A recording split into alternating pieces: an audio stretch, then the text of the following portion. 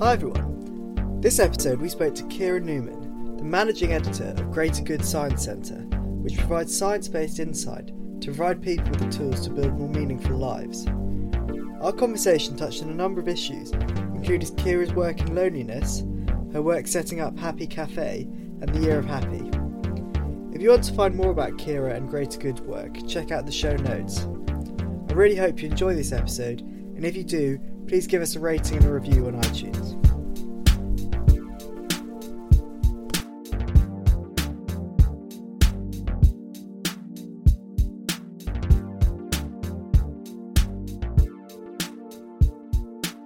Hi Kira, how are you?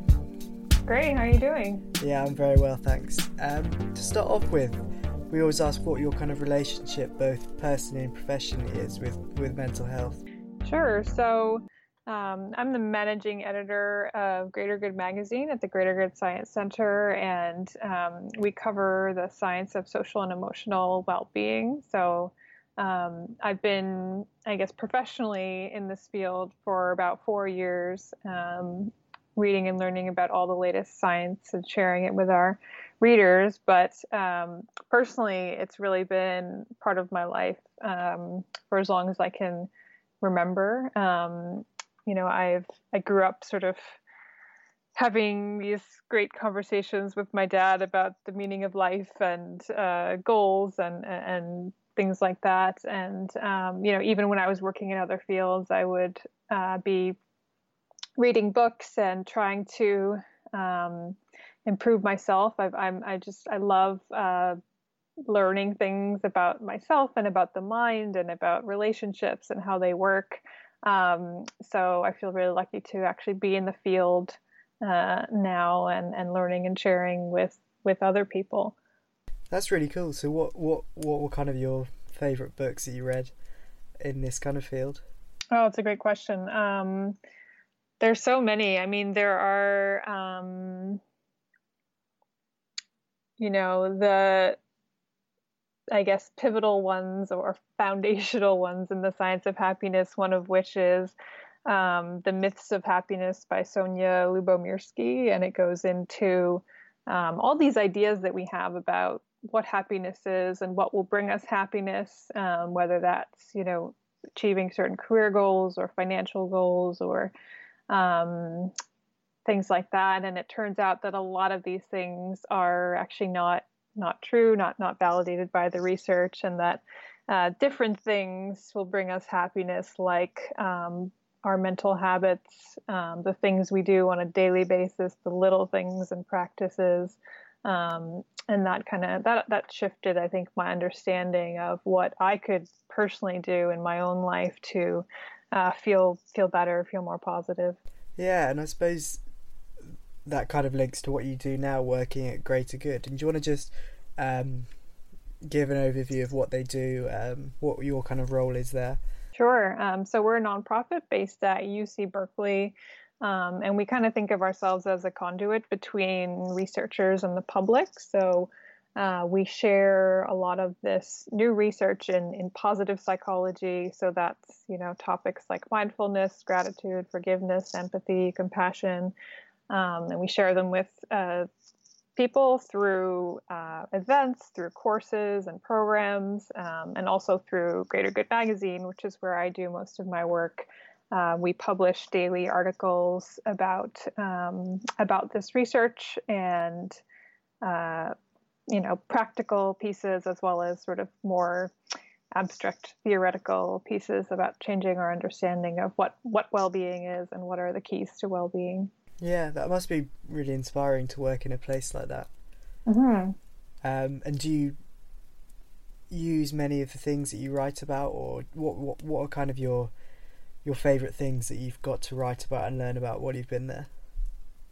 I've really enjoyed, I dug into the research on loneliness recently, and that was kind of an important topic for me because I had spent about 4 years as a remote worker traveling around the world, traveling a lot in Southeast Asia and Europe, spending a few months in each city.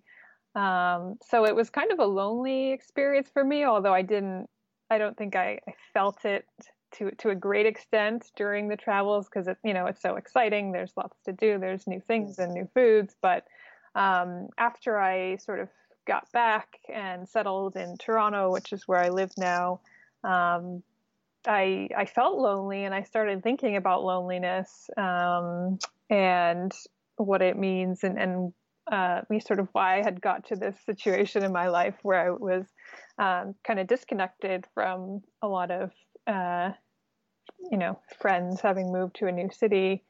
So I had a really interesting time kind of learning about the science of loneliness and finding out how it's very much a subjective experience. It's not necessarily about how many friends you have or how much time you spend with them. It really has to do with how you think about the kind of connection you want in your life, and whether you're getting that, and how you think about yourself, whether you're worthy of connection, or you're sort of very self-critical when you're around people.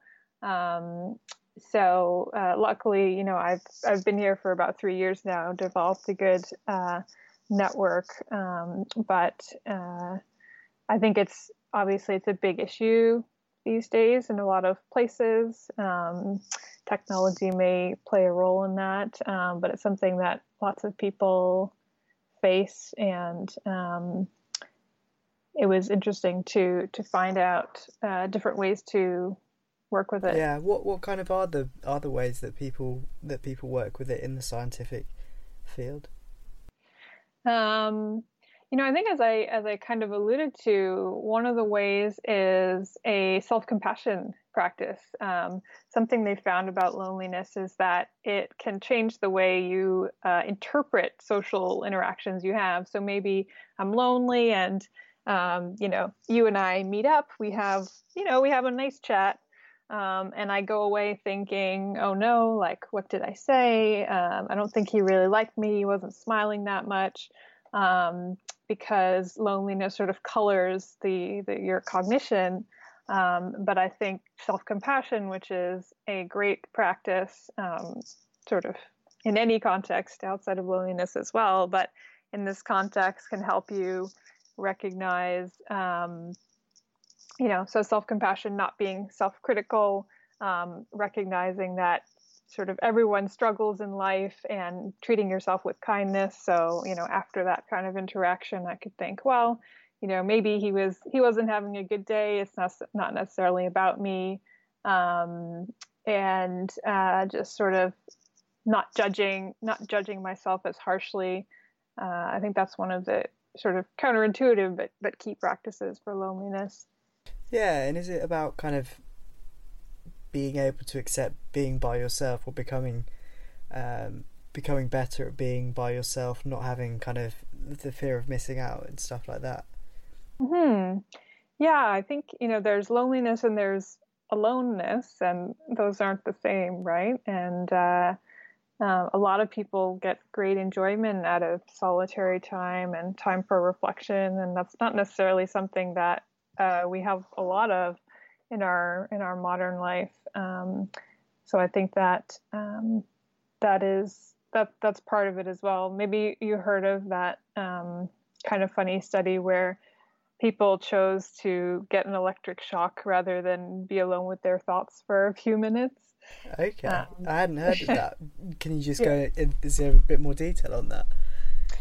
Let me see if I can recall. It was an experimental study, and people were, presented with a choice of different ways to spend their time. And I don't remember exactly all the details, but I think it sort of shows that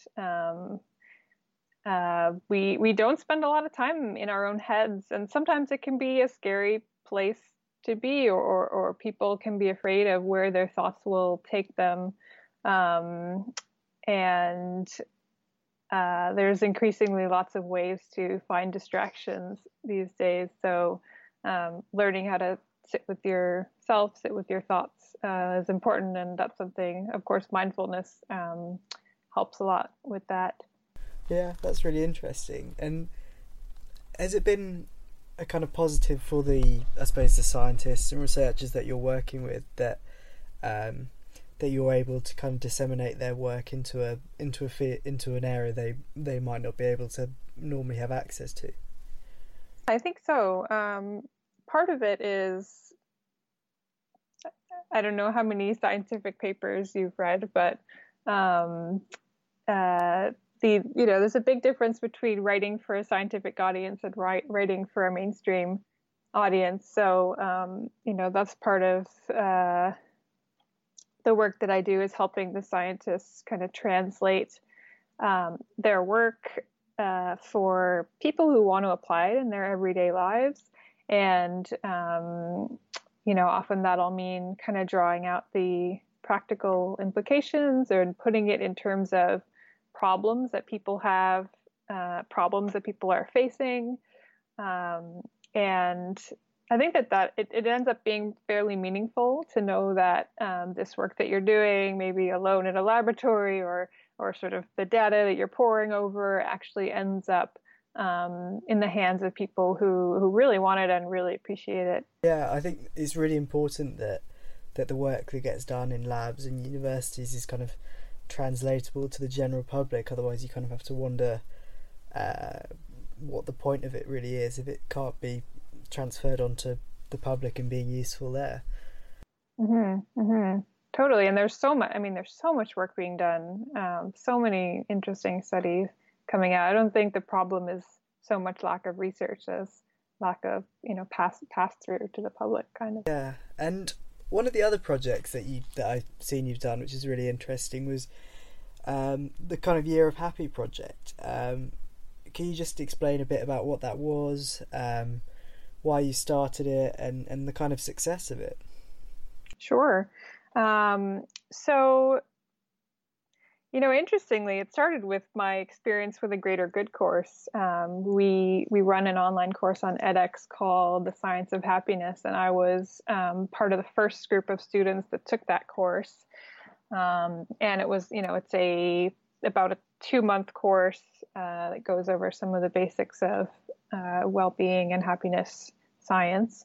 And after I took that, I found myself, I loved it. It was such a wonderful, systematic way to kind of get the foundations of the practices and skills that, contribute to well-being, such as gratitude and empathy, kindness and forgiveness and mindfulness. And I really just wanted to learn more and share more, I think, with people.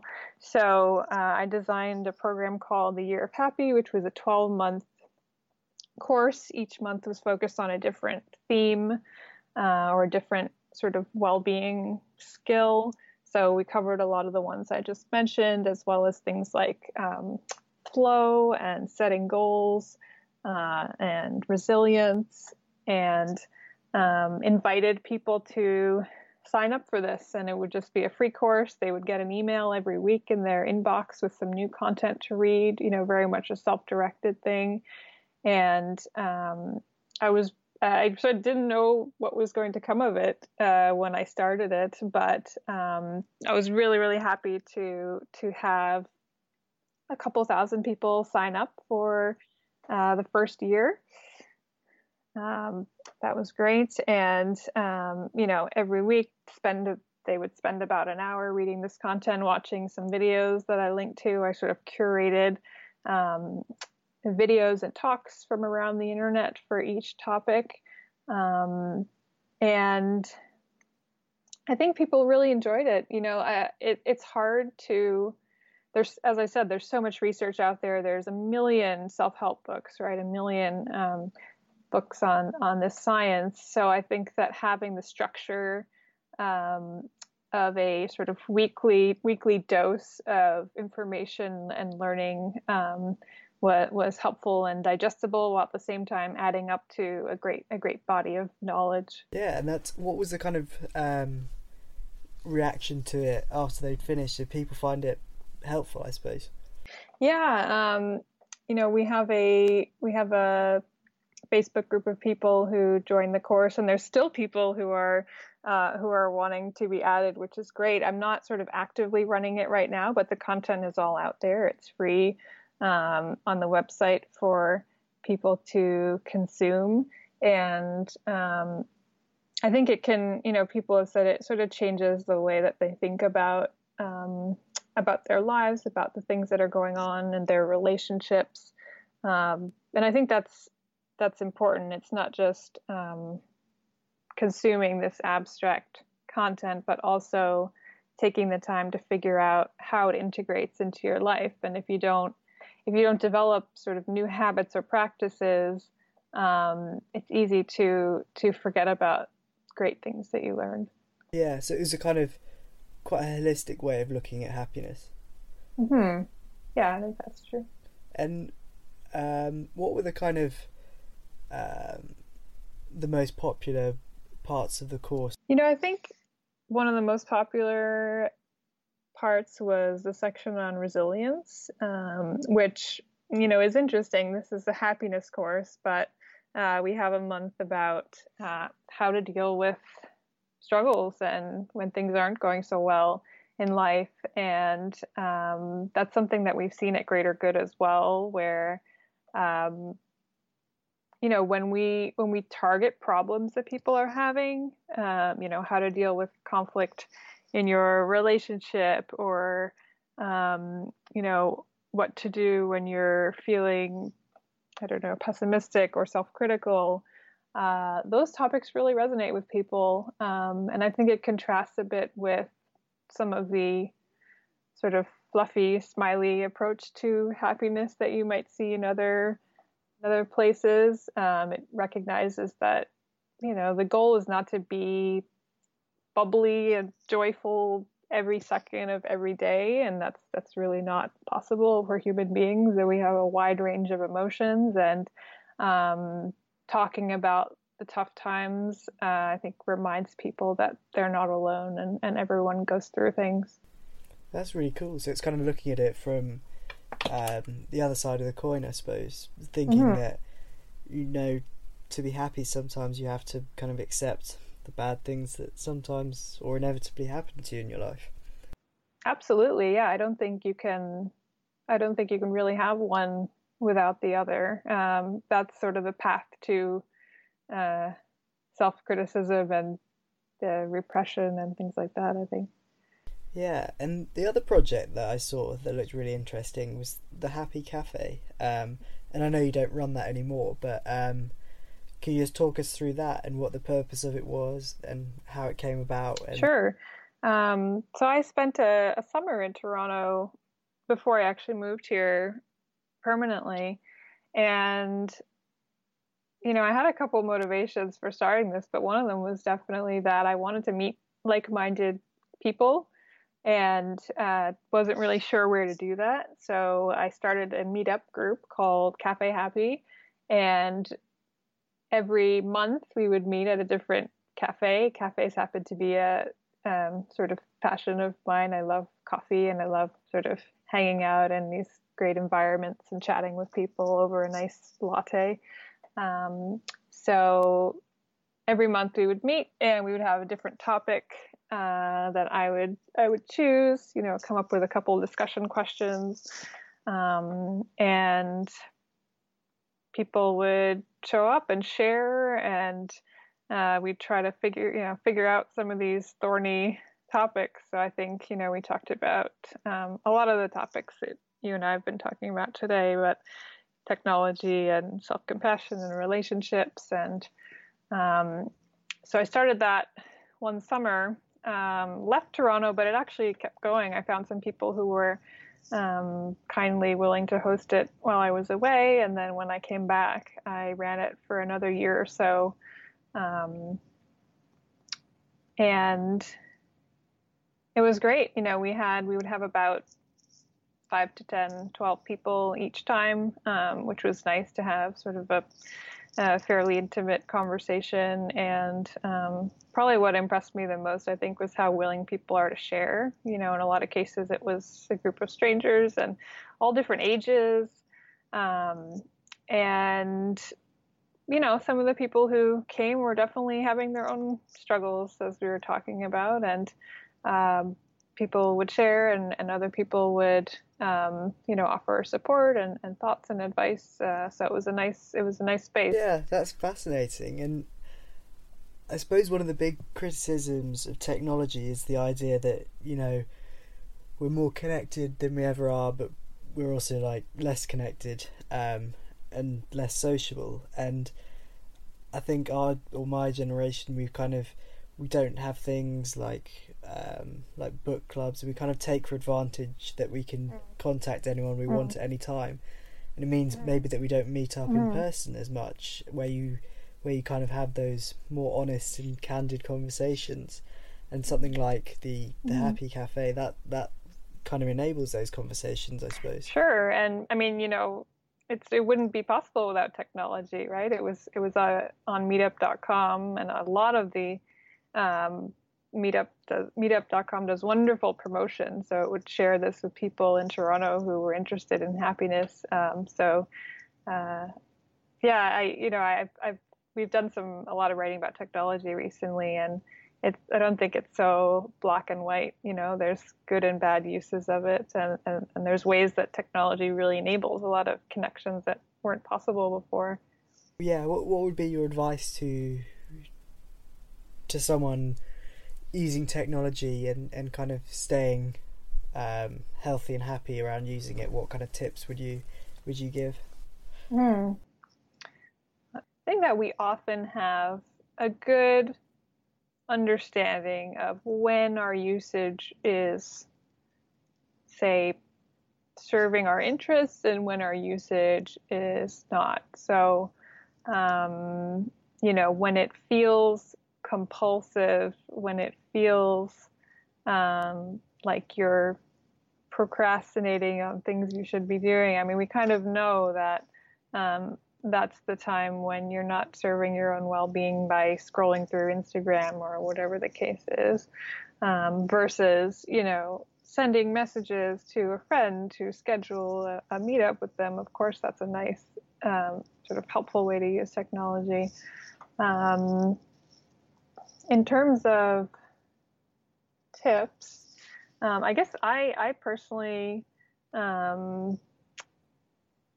use, sort of implement some rules for myself so that I don't go overboard. I quit Netflix a while ago, or at least watching Netflix alone, because I realized, I have such a desire to binge watch and keep watching things, and I would, spend hours on this that I didn't really feel great after. So for me, sort of just quitting. I don't watch by myself. That works so well. I get so much more reading done, which is important to me, and I enjoy.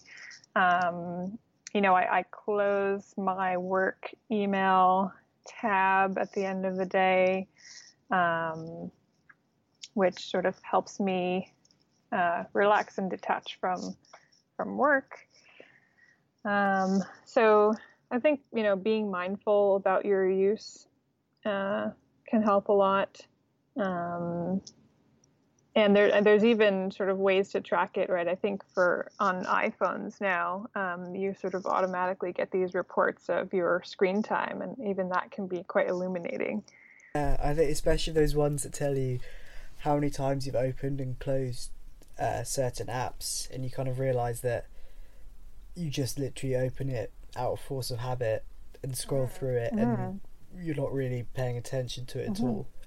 Yeah, to think, when you grab your phone, why are you grabbing it? Is it just because you're bored and you don't even know what you're going to do on it? You're just going to sort of, open some app because you are used to doing that, or do you actually have a purpose in using the technology at that moment? And just to kind of start to bring things to a close, we kind of touched on it just then, but what do you kind of personally do to keep yourself happy and healthy? I think lately one of the things that I've realized is helpful is writing and journaling.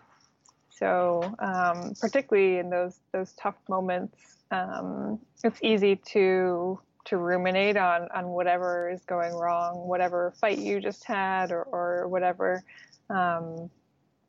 horrible future you're imagining.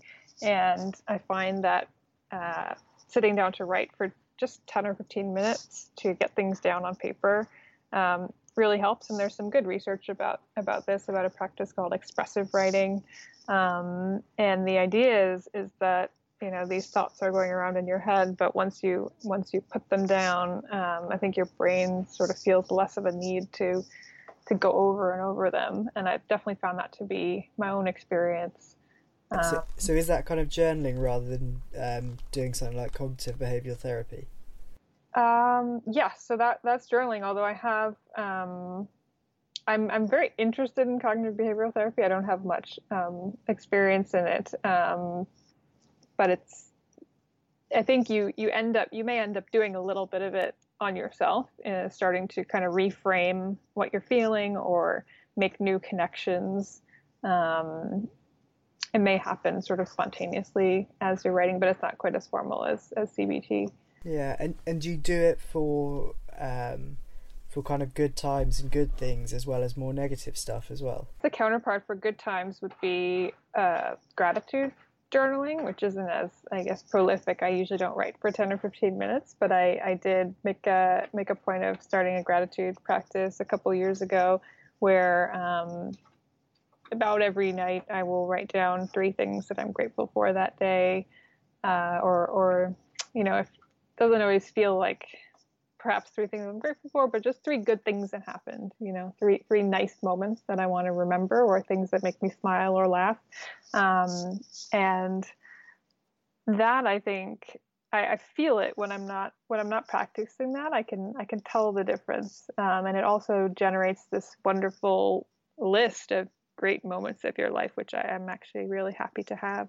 Yeah, I think that's a really good practice to have, because when I was kind of doing CBT, I found that one of the issues was that it kind of focused quite a lot on deconstructing negative thoughts and emotions, which kind of sometimes left you ruminating on them. So having something like a gratitude journal and doing it at night, just before you go to bed, say, is quite a good way to end the day, I think. Definitely. And where can we find out more about what you do, the stuff that Greater Good does? Everyone can head over to greatergood.berkeley.edu and read our new content, sign up for our newsletter to get a weekly digest of what we're working on, and we'd love to have them. Brilliant. Kira, that's been really interesting. Thank you. Thank you so much.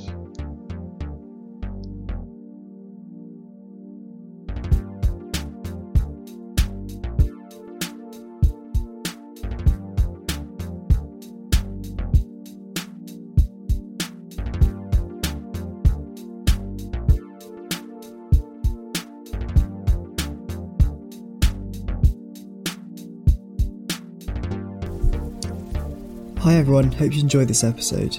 Just a quick reminder that although we may find the stuff we talked about useful, if you're struggling with your mental health, always reach out to your local GP or health professional, or contact a charity such as Mind on 0300 303 5999. If you need urgent help, please visit A&E or call NHS 111.